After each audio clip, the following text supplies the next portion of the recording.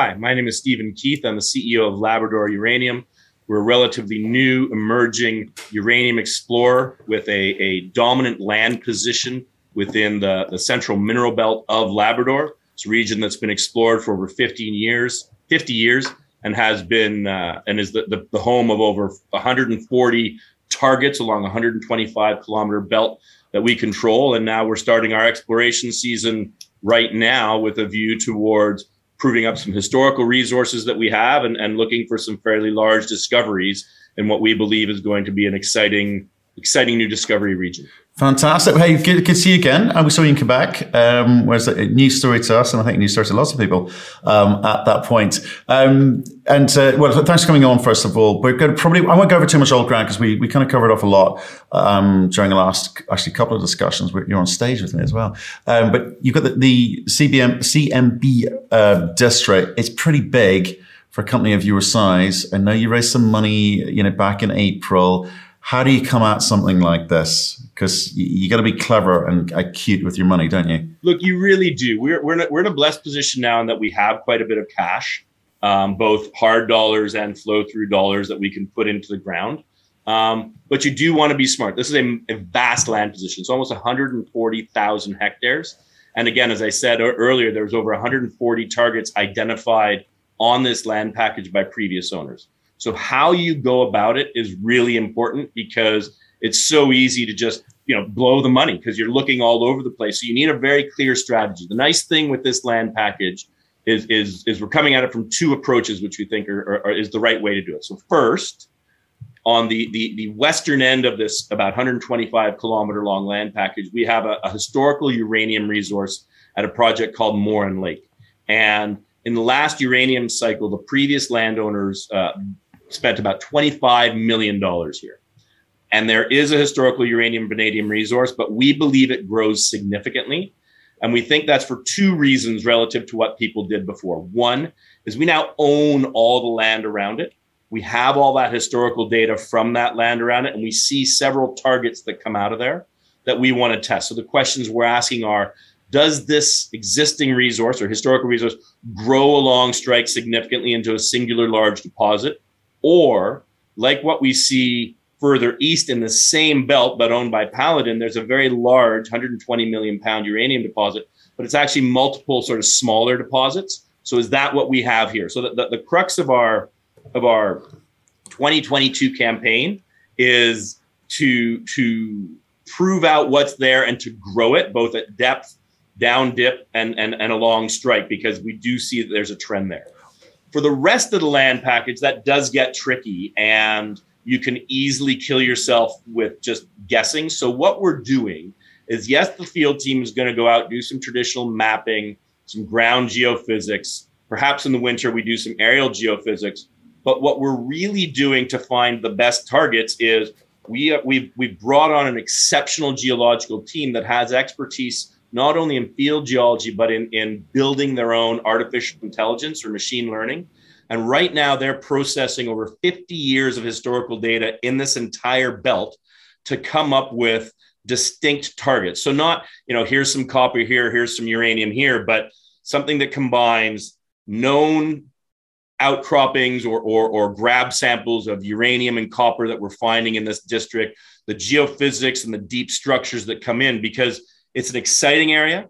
It is a giant land package, so we know stuff is there. But how do you narrow that down? So on the known project, you drill it and you grow it, traditional, old school geology. And on the rest, there is that traditional, old school work. But how can we apply modern methods to come up with distinct targets so that in 2023 and beyond, we can be more targeted with our cash and our exploration, with a view towards finding that giant deposit, or preferably deposits, that are hosted within this belt. How does a company like yours, it's a new company, obviously you raised the money, which was all kind of good. But there's a whole bunch of juniors coming into this uranium thesis. There's Australian companies buying up Canadian assets, and there's Canadian companies starting up with whatever they can get their hands on here. But the guys that seem to get noticed are the ones in the Athabasca Basin, right? It's traditionally, that's where the super high grade stuff is, and the biggest companies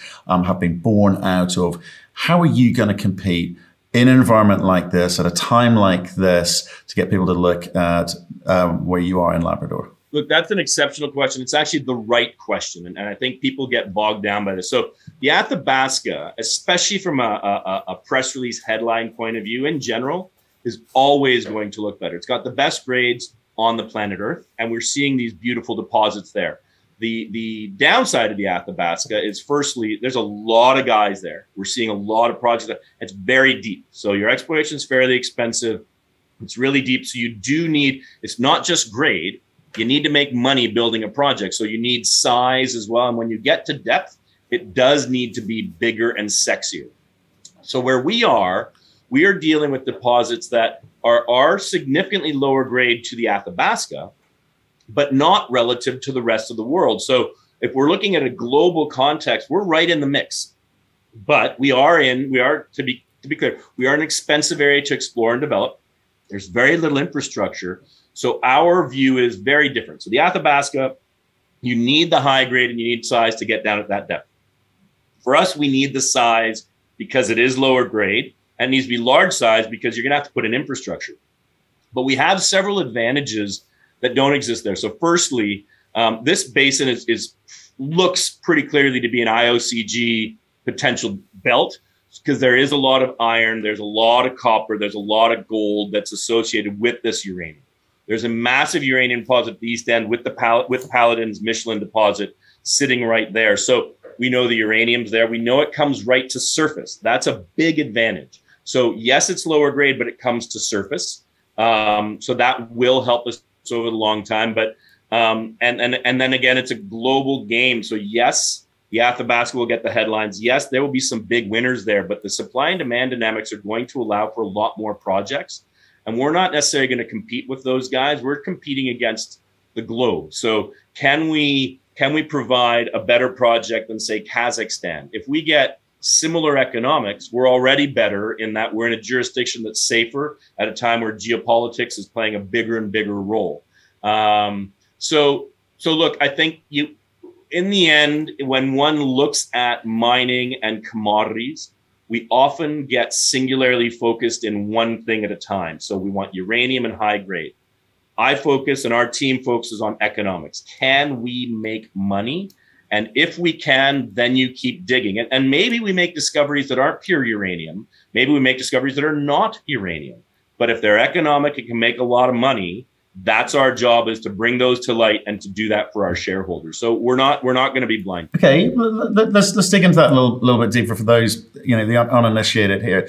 So Athabasca, much higher grade, but much deeper, and therefore much more costly to get it out of the ground. You're saying so. There's a much higher cost component there. You are much lower grade, but much shallower. Would you liken yourself to some of these African plays? Is that what you're saying? Yeah, I think we could compare ourselves. Like if you look at Namibia, so Langer Heinrich, which Paladin is in the midst of redeveloping now, has very, very similar size and grade to what the same company Paladin has right next door to us at their Michelin deposit. With those two at the exact same, they're not, but let's call them the exact same. Namibia will win. That's why they're building it there first, because your operating costs and frankly, your construction and other costs will be lower. But you have several other factors that play into that. And again, it's not like we only need to build one mine in the world. We need multiple mines to come online. But then the question is, once they build that, where do they go? This is their most likely next location. I don't know. I'm not talking to their CEO on a daily basis, but I would expect that as that gets fully financed and closer to getting to where they want it to go, I think we start seeing more eyes, at least from them in this basin. But yes, grade wise and size wise, it's sort of Namibian, but we are in a harder rock environment. Ours will be more costly relatively. And that's just the truth. However, just to finish that point, so on an apples to apples basis, we might be at a disadvantage, but then we have to look at the other factors. And one of those factors is, for example, at our Morin Lake project, it's about 50% of the economics, if not 2/3 of the economics, that is actually vanadium. It's a vanadium uranium project. throughout this basin, there looks like there's quite a bit of copper as well. So if we're starting to find these other commodities, so let's say we get close to competing on the uranium size and grade as, say, Namibia or Kazakhstan or whatnot. But does it put us over the top if we find other minerals that either, you can look at it one or two ways, either lowers your uranium cost, increases your revenue stream, and as long as it works. And the nice thing is the things we're finding there, copper, vanadium, still work within a larger global thesis of energy. And energy is what we're really focused on. And we think that that's where the growth place will stay. Okay, so lots of byproducts, IOCG, iron ore, copper, gold, potentially, and vanadium, definitely. So I think you sort of said in a kind of meaningful way, you don't really kind of care where you find, how much uranium you find, as long as the metals coming out of the ground are economic. Sorry, am I being a little bit too glib here? No, look, obviously it's in our name, it's in our DNA, it's what we want is the uranium. And one thing people often forget is it might be the largest uranium mine, if not one of the largest uranium mines, is an iron ore, copper, gold mine, right? It's Olympic Dam in Australia. So uranium's going to come in this system almost no matter what. It's everywhere in this region, but is it going to be the largest paying factor? Maybe. But we can't ignore, as we look for the uranium, if we find other things, we will not ignore that. It's kind of what I'm saying, right? So, and because again, it comes down to one critical thesis, which is you've got to find an economic mine. And our job, and especially the board's job, is as you're spending money and you're doing the work, sometimes you have to pivot in strategy. We don't foresee that happening right now, but you have to be open to it. You have to be realistic. So I don't hide from that. It does allow, you to ask me that question. It's a very fair question, but it's about what we find in the ground. Right, but if I look at Olympic Dam, right, in Australia, it's iron ore, copper, gold, and the uranium as a byproduct.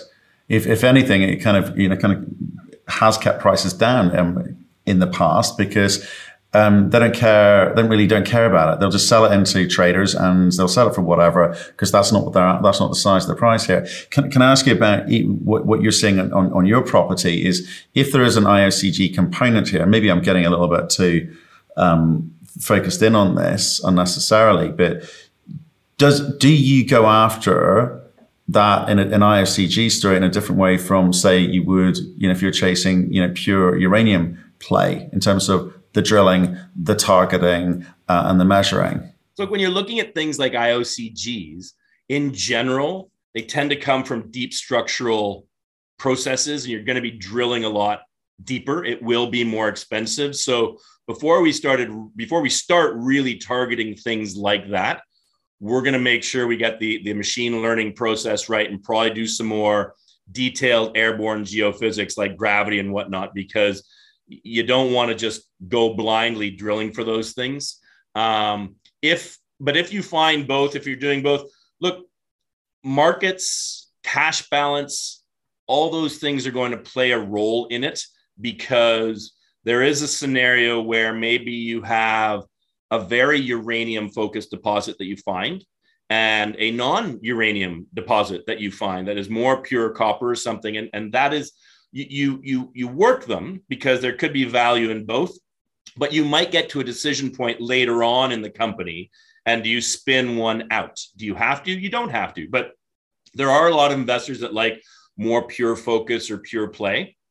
Right now, as a regional explorer with a huge land package, yes, we're focused on uranium, but let's make the discoveries, let's spend the money, let's do the right science. And as we develop these targets and find out what we are, then we make the decisions. But I think the answer is, if there's some $1 billion potential IOCG target at depth that needs extra money, that is less uranium focused, if the market likes, maybe you spin it out later. That's something, that's more of a Hollywood problem, and that's something we deal with then.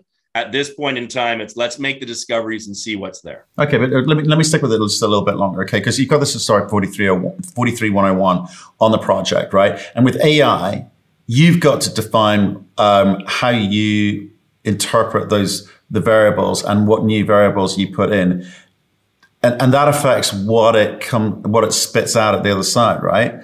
So how do you do that? Is because you got to say they keep it nice and broad, or are you saying, well, like for now, let's focus in on the uranium component.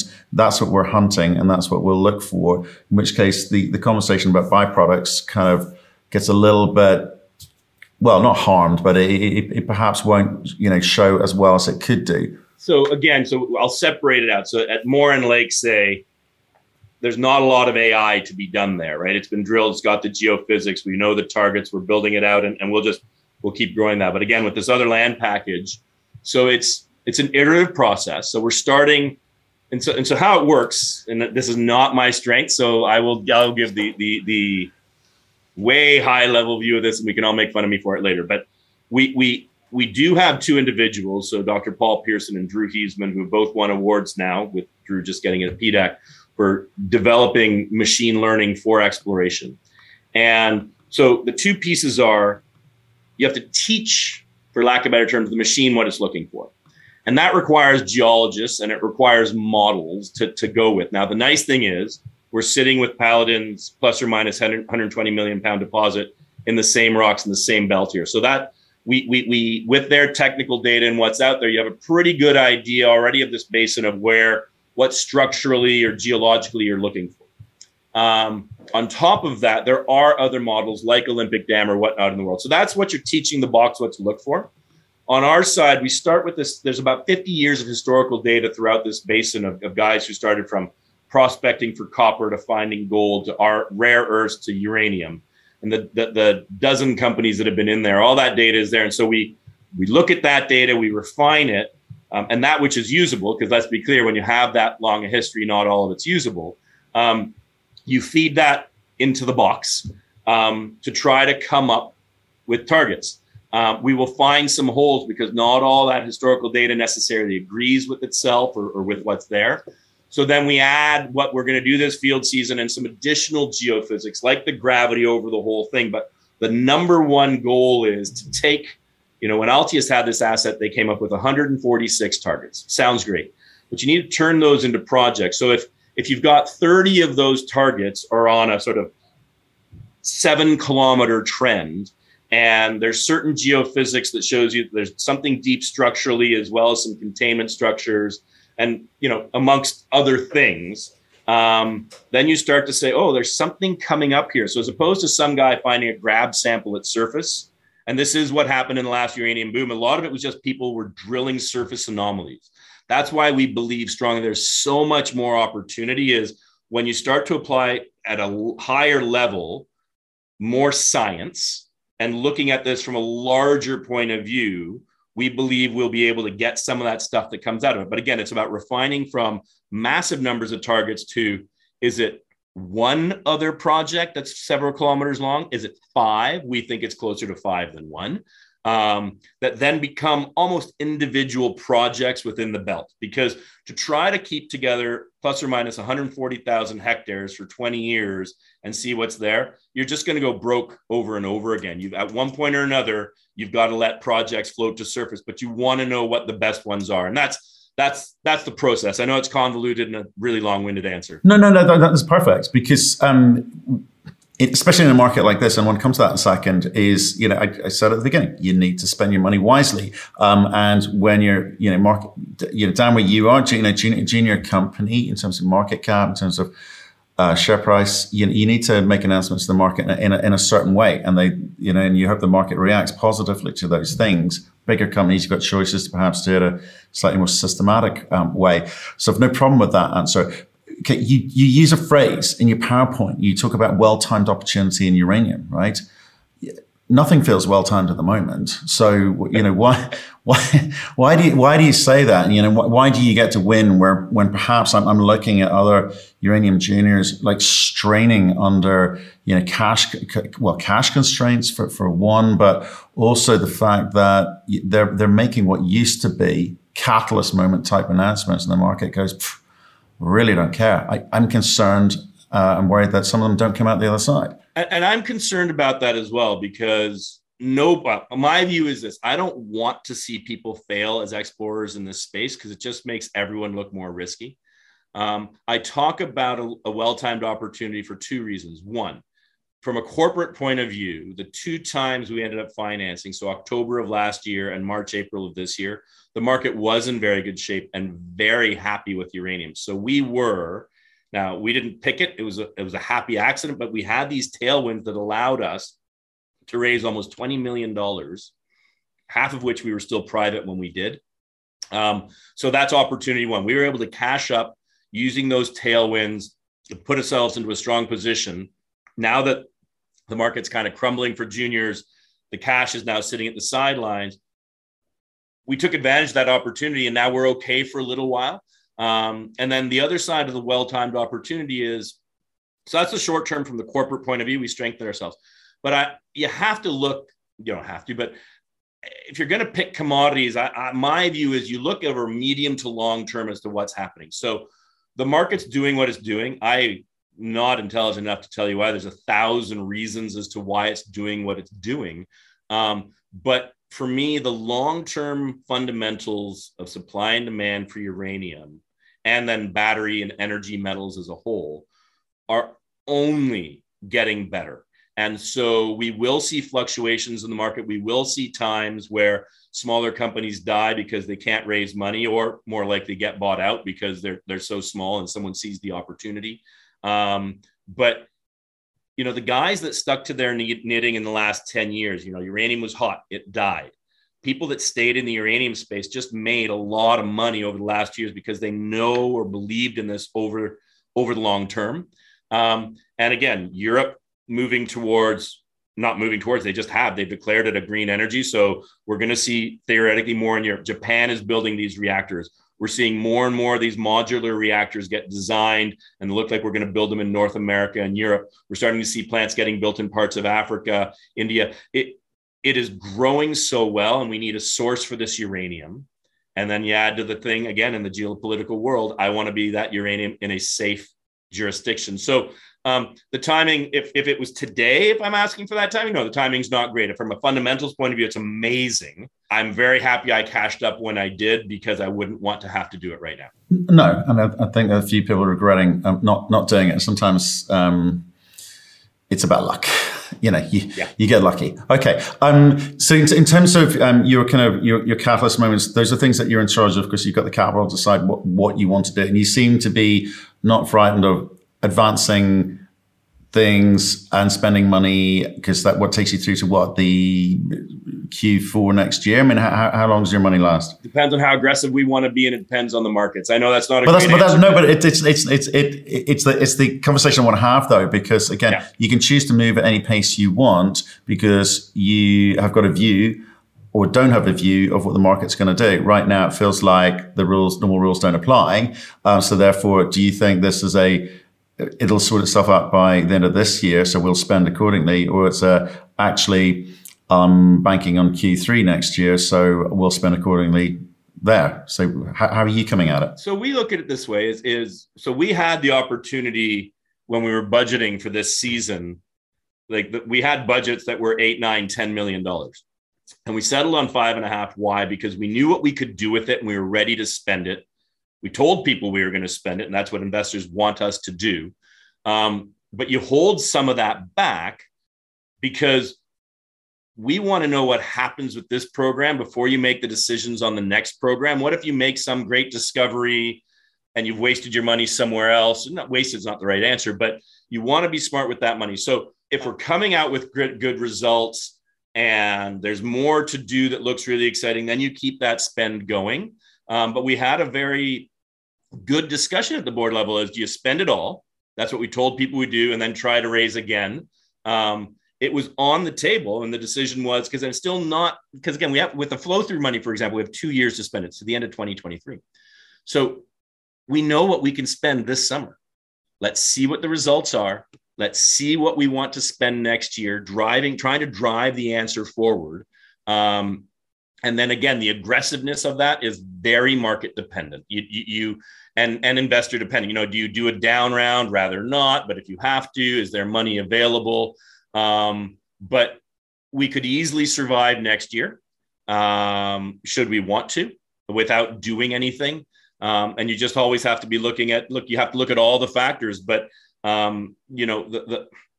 being a public company can be a very, very tricky thing. Our desire is to move projects forward, to turn them into something real. We're not about the arm waving and just get the press release and shut it down. But being stewards of cash is the hardest part of being a junior company, because everyone wants to spend it. Look, you got to look around you. We're looking around right now. This market is not good. It's not prudent to spend your cash. So it's a bit of spend some, because you got to drive it forward, hold on to some to both see where the science goes and is there more to spend, and be just being prudent not to blow yourself up. I have, having worked in this industry for over 20 years, I think one of my largest frustrations, as two sides of the same coin, is either A, when markets are good, people don't take the money that's offered them because they think, oh, this next drill program is going to give me 10 cents more, or I want 5 cents more for this. And now the market blows up and you can't raise money. And then what happens is you get to the other side of the equation is you have these companies that have to raise like, oh, I got to raise $75,000 because I got to pay this rent and this thing to keep the lights on. That's very frustrating to shareholders because you're usually doing that at, 1/20th of a cent and on, fire deals. So the control of your money and what's happening makes a big difference. Again, for flow through, we thought about taking it earlier. We thought about taking it later. An opportunity came and we took it. But on the spend, you still have to watch the markets because that's where you raise your money. Okay. You don't talk much about First Nations. We've seen a few companies kind of blow up projects because they kind of didn't come out that right. What's the situation in Labrador for you guys? Labrador is complex. So within the basins that we work, there are two indigenous groups within the region. So one is the Inuit, and the Inuit have their own self-government. It's the Nunatsiavut government.